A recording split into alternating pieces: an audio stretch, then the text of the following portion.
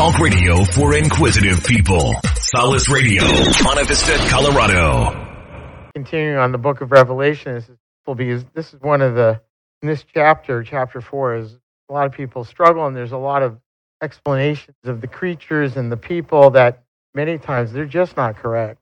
And so hopefully I can later rest some things for you, or maybe open up even other questions, because there's a lot of controversy. After all things I looked, and there before me was a door standing open in heaven.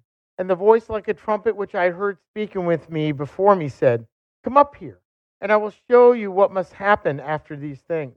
Instantly I was in the Ruach, the Spirit, and there before me in heaven stood a throne, and on the throne someone was sitting. Of course, this is John's experience.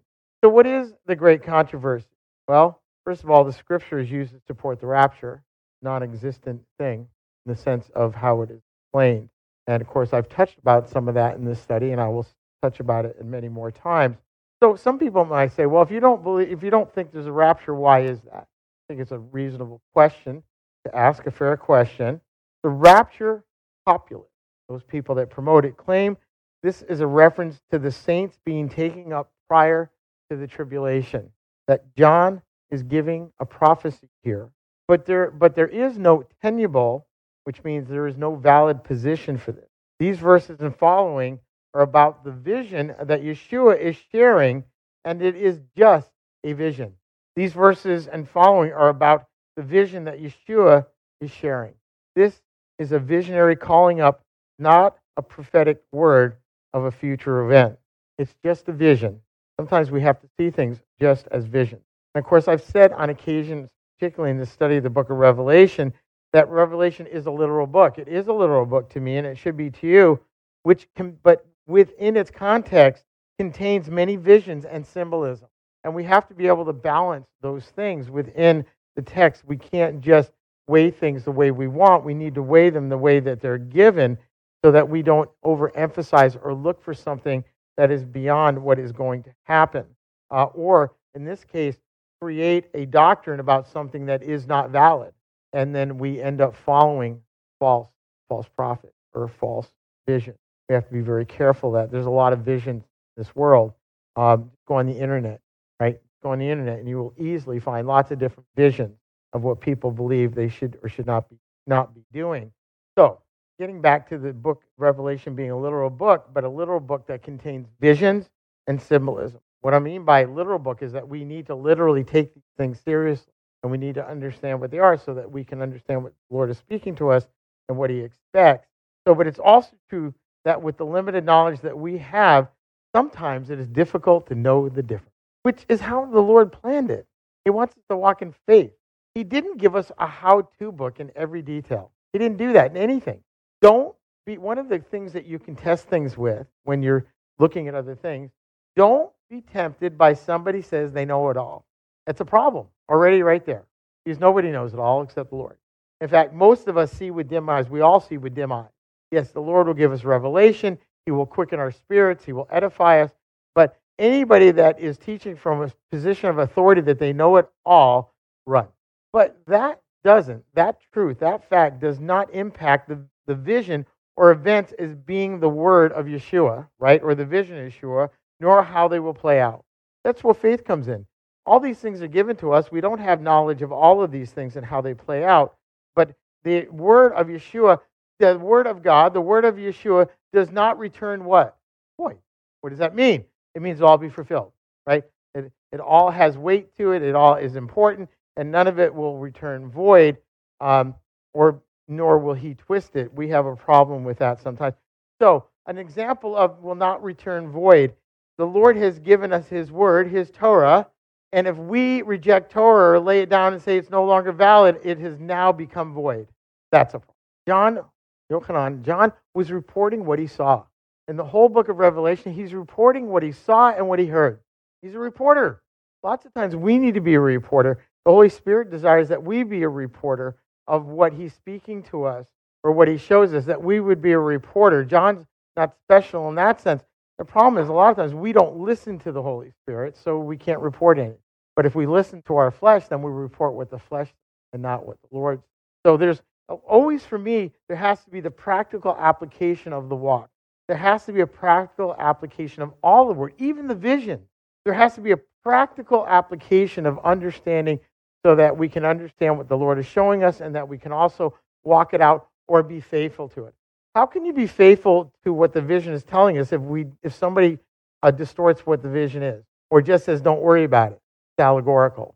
That's a problem, isn't it? Because we're really all too easy to go, hey, somebody told me I don't have to worry about this stuff. I'm not worrying about it. Well, who are we listening to? Are we listening to the Holy Spirit? Are we listening to man? We were worshiping the song that, I will not bow down to the gods of man, yet we really like listening to the gods of man, don't we? We're all susceptible. That's not a condemnation, but it's a statement of be aware.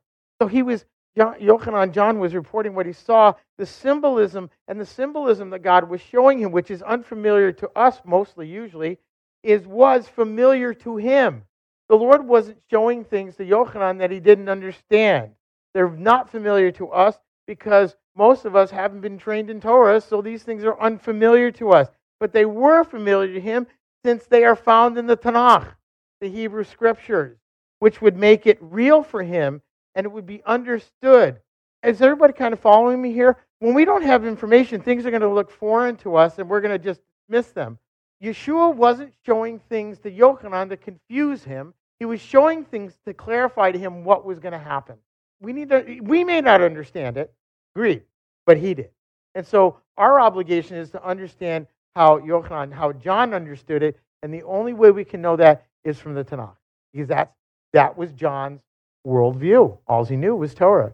So if Yeshua is revealing things to him about what's coming and how it's going to happen, or what the premise of it was, he has to speak with Yochanan with things and images that would be familiar to him. Everybody with me? It's just the major problem is they're not familiar to us.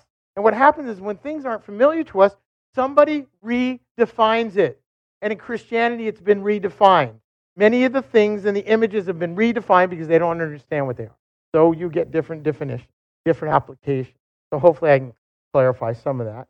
So in the vision that John is given, is this really how heaven appears? Because some people teach, we should really look at this because this is how heaven appears. Is that true? Well, first of all, I don't think we can actually answer. The important truth is that Yeshua knows all the details of heaven. And he is showing us things that are all about the supernatural and how the supernatural is going to affect the natural. We may not get the dynamics of it. We're never going to know it all, because if we did, then there's no faith, right? So, but he's showing Yochanan, and of course, the reality is he's not just showing Yochanan, is he? Why? Yochanan wrote a book. It's called Revelation. So he was revealing it to Yochanan, but he's also revealing it to us. 2,000 years ago, Yochanan said, holy smokes, you're not going to believe what I saw, and everybody knew what he was talking about. Today we go, what the heck is he talking about? This stuff is just weird. Well, some of it's a little weird to me. When we showed the video, those things, they're way out there, aren't they? For us. When I was in college, I drank a little. I think I saw some of that stuff in college, but it had nothing to do with the Holy Spirit. It just had to do with spirit, right? So anyway, we all sin and we all move on. Okay, you can't be transparent. What can you be, right? So our obligation, our desire should be that we want to focus on Yeshua, right? And the walk that he is on, and the walk that he works out for us, right? So I believe in heaven, right? Does everybody here believe in heaven? I hope you do, because it's a promise. I don't know what heaven looks like. I know it's going to be good. The Lord made it. He's there. It's going to be good. I don't have to know if I'm going to have gold streets or a condo or a Cadillac. I don't need to know that stuff. Probably not gonna. In heaven, who needs a Cadillac? I'm going to be flying. I got wings or something. I don't know. But I believe heaven is more than any mortal can grasp. I don't worry about trying to define heaven. I can't. And the vision of John doesn't really help us that much in defining heaven. It doesn't. That's why we have so many scholars out there over thousands of years writing stuff telling you about heaven, and they know absolutely nothing about it except the same stuff if we're willing to look at it, and it's limited. Right? Yeshua gives Yochanan what he can handle and relate to. The Lord showed John a vision which he reveals to us. It's what John could handle. He could understand it, which means that we should be able to handle it too. Is everybody with me on that? How many people have been told, oh, we don't do Revelation, so that book's way out there, and, I can't understand it, I can't explain it, let's move on. That's not the purpose of Revelation to confuse us. It is to solidify our understanding of the end times that God has prepared for us and eternity as well. And it's there to encourage us, but it's not there to blow us away and just ignore it. Revelation chapter 4, verses 3 and 4. The one sitting there gleamed like diamonds and rubies, and a rainbow shining like emerald encircled the throne. Surrounding the throne were 24 other thrones, and on the throne sat 24 elders dressed in white clothing and wearing gold crowns on their heads. Well, what does that mean? I mean, you can find lots of goofy stuff on the internet, somebody trying to explain what things are.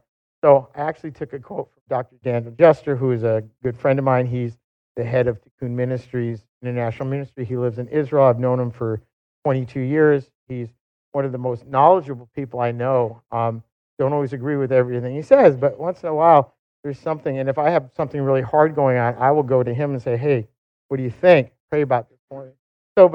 So related on those verses, what I wrote is, so Dr. Jester says it best, is this the way God gives the visionary experience for the best understanding of realities that go beyond what can be literally put forth? Well, that sounds a little scholarly mumbo-jumbo, doesn't it? He's a scholar, right? All these scholar guys, they talk, and then everybody's going, yeah, and then you go, what did he say? I'm one of those people. I'm not a scholar guy. Sometimes they use words. I can't even spell the words. How do I know what they mean? So I'm going to say it again. Is this the way, he's talking about Revelation chapter 4, verses 3 and 4. Is this the way God gives the visionary experience for the best understanding of realities that go beyond what can be literally put forth? Are there really creatures that look like the ones described as full of literal eyes? So he's posing a question. 4:6, in front of the throne was what looked like a sea of glass, clean as crystal. In the center around the throne were 4 living beings covered with eyes in front and behind. Or he proposes, or is this a symbol of the spiritual reality? That's a little scholarly too. But what it's saying is, it's representing something real, but are they real creatures, or is it representing a spiritual reality that we're supposed to understand? That's what he's saying. So if we're all looking for these beasts to run around with all the eyes, I think where he's going with this is saying, probably not.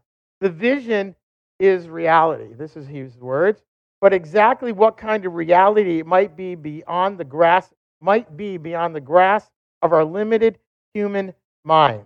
This is a message from a conference that he gave in 2001 in Israel. And so what he's saying is that there's truth here, but really for us, it goes beyond the ability for us to comprehend exactly what it's doing. What are these creatures real? It's not, and what he would also say, it's not important that the creatures are real. What's important is what they represent, right? So we need to keep the vision in context. So we're going to keep the vision in context. John quite likely is not in his physical mortal body when he's seeing, right? Because that's what it says in verse 2, because in verse 2 it says he's what? In the Holy Spirit, right? So if John is in the Holy Spirit looking at these things and seeing these things, don't we have to be operating in the Holy Spirit to understand them? Not in the flesh. And that's our problem. We read things and we go, the first thing we go to usually is the flesh. So we need to be able to learn how to tap in better to the Holy Spirit so that we can see things with spiritual eyes, and not in spiritual eyes. We don't have to be quite as alarmed by seeing, creatures with 6 wings and eyes all over their body. I'm not sure what I would do at first. I might first go cool, and then I might get, right? That's really, oh man. So part of what the Lord, in this vision, he's showing John, what's happening here is the veil between heaven and earth are open, right? There's a connection here between heaven and earth. This is the representation part of what's going on in the dream, that the supernatural of heaven meets the natural of this earth, and the veil is open, a ladder, so to speak, a conduit, so that there's a connection here. These aren't the things that John is seeing, aren't the normal things that a human being would see. Yeshua has opened the door to seeing things from a heavenly perspective, not necessarily heavenly reality. Does that make sense to everybody? Okay. For me, it makes it less confusing. I know you're confused. We're working. Okay. So we can have a perspective that Rav Shaul Paul shared with us in 2 Corinthians chapter 12, verses 2 through 4. He says, I know a man in union with the Messiah who 14 years ago was snatched up to the third heaven. There's many levels of heaven. I don't know if you know that. Whether he was in the body or outside the body, I don't know. Right? He says, I don't know. But then he says, God knows. So there's many things that the Apostle Paul, Rav Shmuel, didn't understand, but he's at peace with it. He says, God knows. And we need to be like that too. We need the things of God are the things of God, and we leave them with Him, trusting Him in faithfulness for what they are. Paul didn't have to work everything out. He's not trying to work everything out. He's saying, I don't know where he went. It's in the third heaven. I haven't seen it. I've never been there. I'm good. See, there's no faith if we're not at peace with what God's doing. He's far above our understanding. We need, by faith, that we trust the Lord, that He knows what He's doing, and even the things that He shows us, the things that we do understand and the things that we don't, that we can be at peace with both of them. But what happens in our culture, that we try to explain everything, and we go to other texts, and we go to other writers, and we go to other interpretations. You know, that's what all these targums are, and other different writings, and all these mystery writings and things. Somebody else trying to explain the unexplainable. And we get wrapped up in that.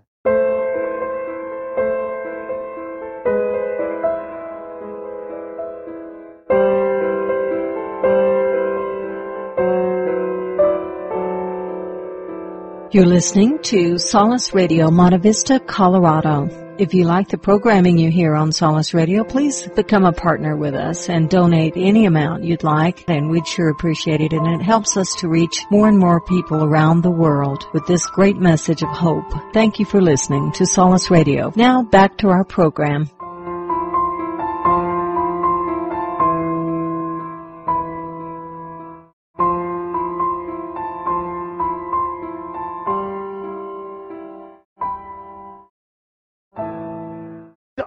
Don't you think on a practical level that we got a lifetime to handle just with Torah versus everything else?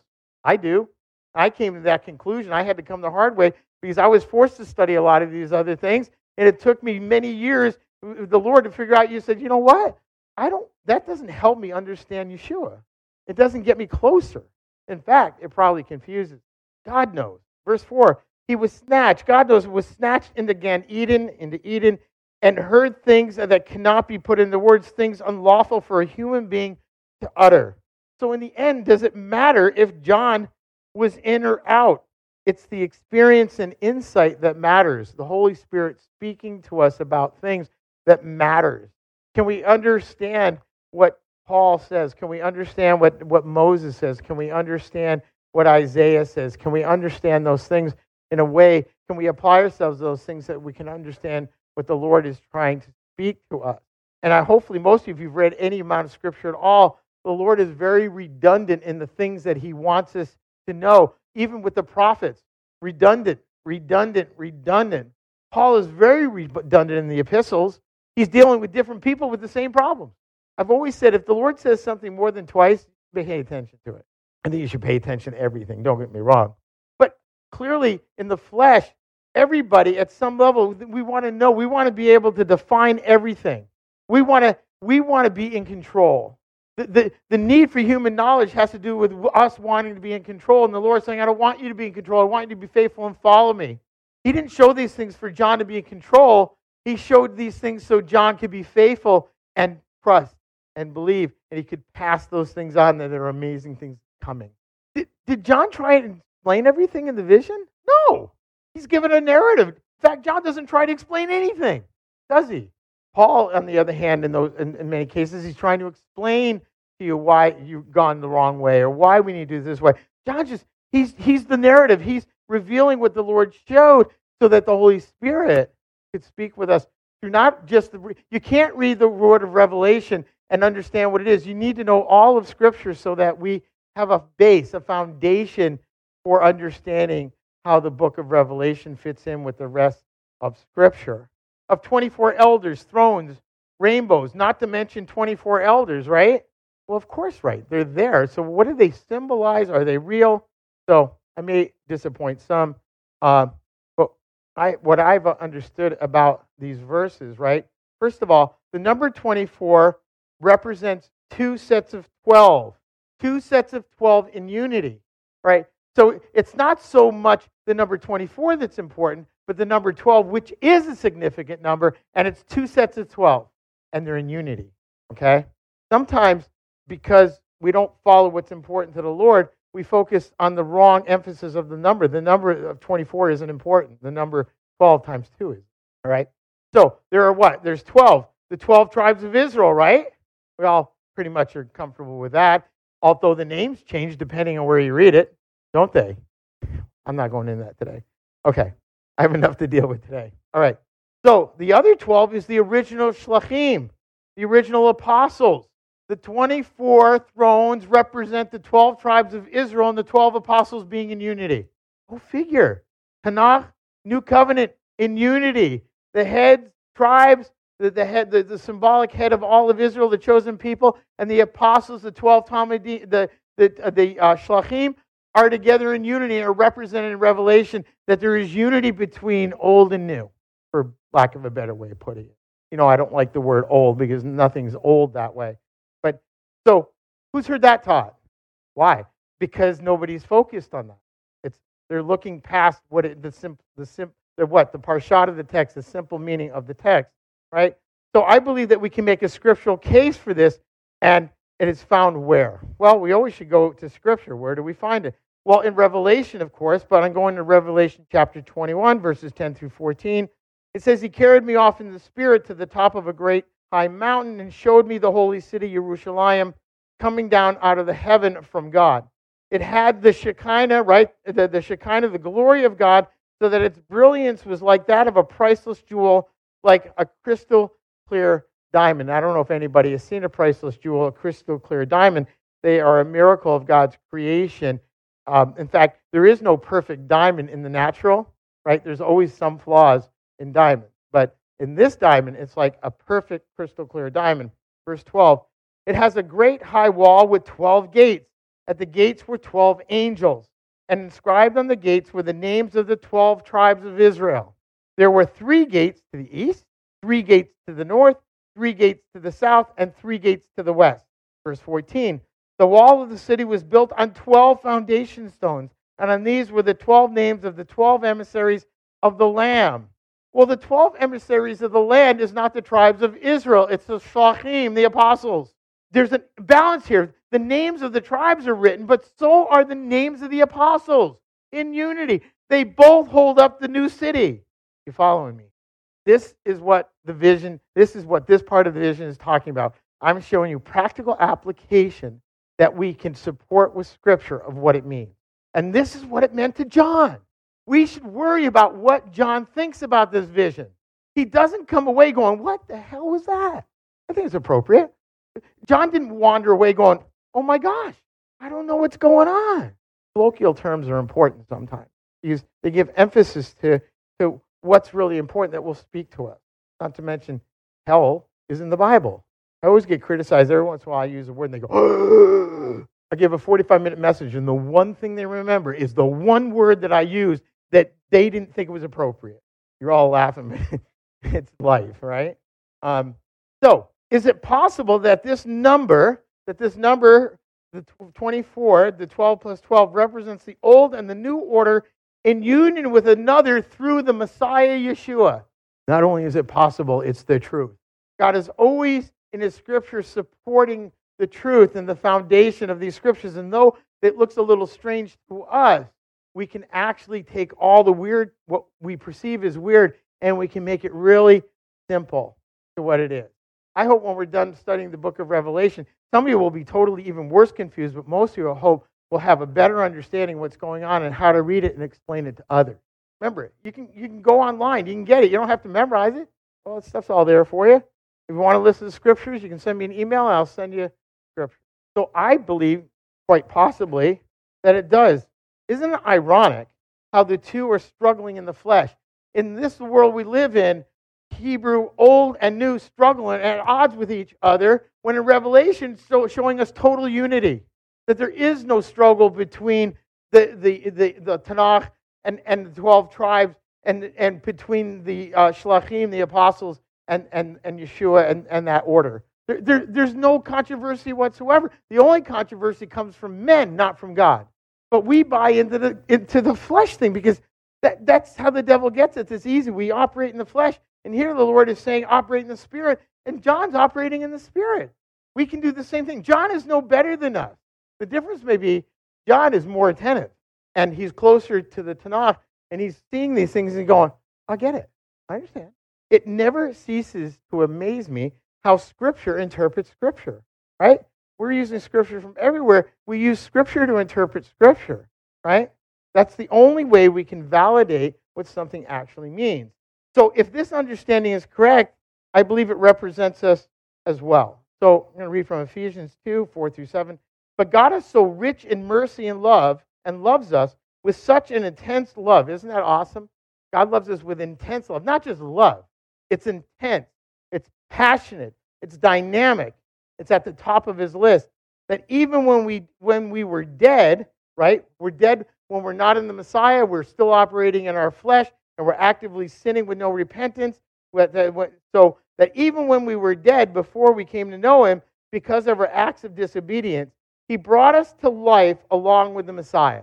It is by grace that you have been delivered, right? We hopefully all know that. That is, God raised us up with the Messiah, Yeshua, and seated us with him in heaven. Well, there's a bit of why we need to understand the book of Revelation. Because the Lord not just gives us eternal life, but he seats us with him in heaven. And the revelation is about the relationship between heaven and earth. So we should have some understanding of the relationship. Not necessarily of what the details look like, but the relation, right? That the Lord has done all this for the relationship. It is by grace you have been delivered, right? This is God raised us with the Messiah, Yeshua, and seated us with him in heaven. In order to exhibit in the ages to come, and this is part of the vision of John, the Lord is revealing what is to come in relationships, right? And in his victories and the defeat of the enemy. So there's a relationship. In order to exhibit in the ages to come how infinitely rich is his grace, how great is his kindness toward us, and who are united with the Messiah, Yeshua. In Messiah, in the Lord, we have authority to sit and rule the nation. So I believe that the crowns that are mentioned in verse 10 and 11 are the old and the new ruling in unity. Are you hearing me? We are part of that rule. Those crowns represent us. Everybody following me? That's a pretty important point. Now he's not just talking about the 12 tribes rule and the Shlachim rule, but now he's talking about the crowns we wear in ruling the nation. Prophetic. Not pathetic, prophetic. Right? Those crowns represent us. Our rule. If they don't, then we could end up with some contradictions because those verses are saying that when we're in Messiah, we become in the order of Melchizedek. We are the holy priesthood, and we are rulers. We are kings. Melchizedek was a king, and he was a priest. We are priests, and we are kings. That's why we're out of the order of Melchizedek. It's why it's important, and it's why it's connected to this. Hope you're following. So now we're taking all these imageries, and now we're boiling the imageries down to how they work. What do they represent? And if they don't represent us, if all of the prophetic in the book of Revelation doesn't get it down to us, what value does it have to us? Right? We have to see our inclusion in God's plan, the role that we actively play, not allegorically, but in reality. Verse 10, the 24 elders fall down before the one sitting on the throne who lives forever and ever and worship him. They throw their crowns in front of the throne and say, "You are worthy, Adonai Eloheinu, to have glory, honor, and power because you created all things. Yes, because of you will they were created and came into being." The crowns also appear to represent eternal fruit that will come, good fruit. What is the eternal good fruit? Body of Messiah. The body of Messiah. Bless you. Or whatever you're doing. God bless you. I thought you were sneezing. Barry's not even paying attention. I didn't know. It sounded like, all right, I take it back then. Fine, you don't have to take it. So I have a picture up there somewhere, right? I think. What's the next slide, Shay? No. Okay, I didn't give you a picture? Okay. Now I don't remember what the picture was. Oh, well, I did. I sent a picture It wasn't a separate picture. It was a picture of the four living creatures. So what about the sea of glass, the seven lamps buried, and the four living creatures? So it was just a close-up of the four beings that we try and picture. So is it not seven separate lamps? No, it is not. When you look at how in the video we watched, how were the lamps represented? As a menorah. A menorah is in unity. It's not separate lamps. It's one lamp with seven lights representing the Shekinah of the Holy Spirit of God. But in unity, they could have chosen to do it a different way. The Lord created the light of the temple with the menorah. When the Lord is talking about the Holy Spirit and how it's represented, it's always represented with what? The menorah. In the natural, seven branches. This is connected to Revelation. It's a direct connection to Revelation. It's not seven separate lamps, but the unity of seven singles, perfection of the Lord's Ruach, which is represented in the menorah. The seven, not the Hanukkah, the Hanukkah menorah, but the menorah of the temple. Everybody with me? But what about the creatures? Right? We all would agree, if you just kind of look at it, how we vision it, it's a bit out there. But maybe not as much as we think. So again, I'm going to talk about Dr. Jester, who's also a rabbi. From notes I have studying under him, I studied under Dr. Jester for several years ago, and so I have a great benefit of personal study with him. And let me tell you, he confused me a lot in the early years. So he quotes, I quote him, "The qualities of the living creatures around the throne represent the majesty and rule of the lion, the intelligence and quality of man in the image of God, the swiftness of the eagle, and the steadiness of the calf." There's something literal we're supposed to get from that imagery. I don't expect that we're going to see literally those animals. They are a representation of what God is showing us. The many eyes represent fullness of vision. When we're in Messiah and we're growing in Messiah, we're going to look like these creatures in the sense of the attributes that they have. For many to be the picture of the universality. What happens when it's not my word and some big studied guy? Universality in rule, right? So he's talking about the four may be the picture together of all the rule of God and all of God's attributes, and indeed the attributes that he has presented to us through his image, through his ruach, through his creation. Amen? We have Yeshua's DNA, do we not? Okay. So the four beings, the number of directions, north, south, east, and west, the four beings represent the four corners of the earth. Everything. Nothing is left out. There it is. Here it is. It was at what I sent you. Did you find it? Yeah, it was a separate. So the picture. So we can kind of see a picture of all these weird creatures, but it's allegorical in what they look like, but it's literal in what they represent and the qualities that they represent. In order to understand visions of these types, we always need to look at the Hebraic understanding. And of course, I'm going to bring it to a close. But without Hebraic understanding, there are people out there, I don't want to do the Hebraic thing. I don't want to do the Jewish thing. This is not about culture or tradition. This is about the understanding of the Scripture to the people God gave it to. And we do need to understand how they understood it. Let me give it a little differently. We need to understand how Moses understood it. We need to understand how Yochanan understood it. We need to know how John understood it, because if we don't understand how they understood it, we're never going to get it. We will never understand it. Not the way that we need to. So it's vitally important. I don't think we should be looking for creatures or combinations that make no sense or out of place. I think just looking at those, it's out of place.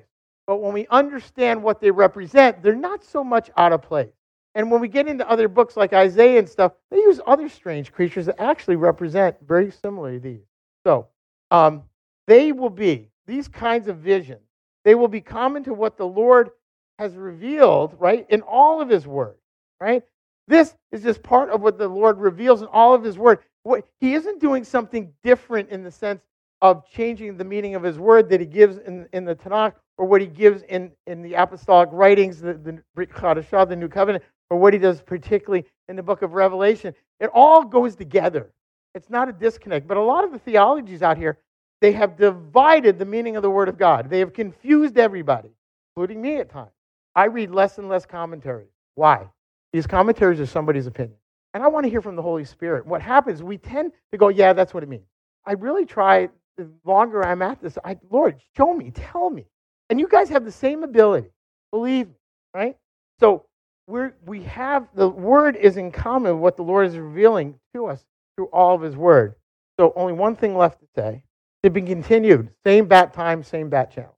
Amen. Our foundation is built on solid rock. Yeshua, the rock of our salvation, on Solace Radio.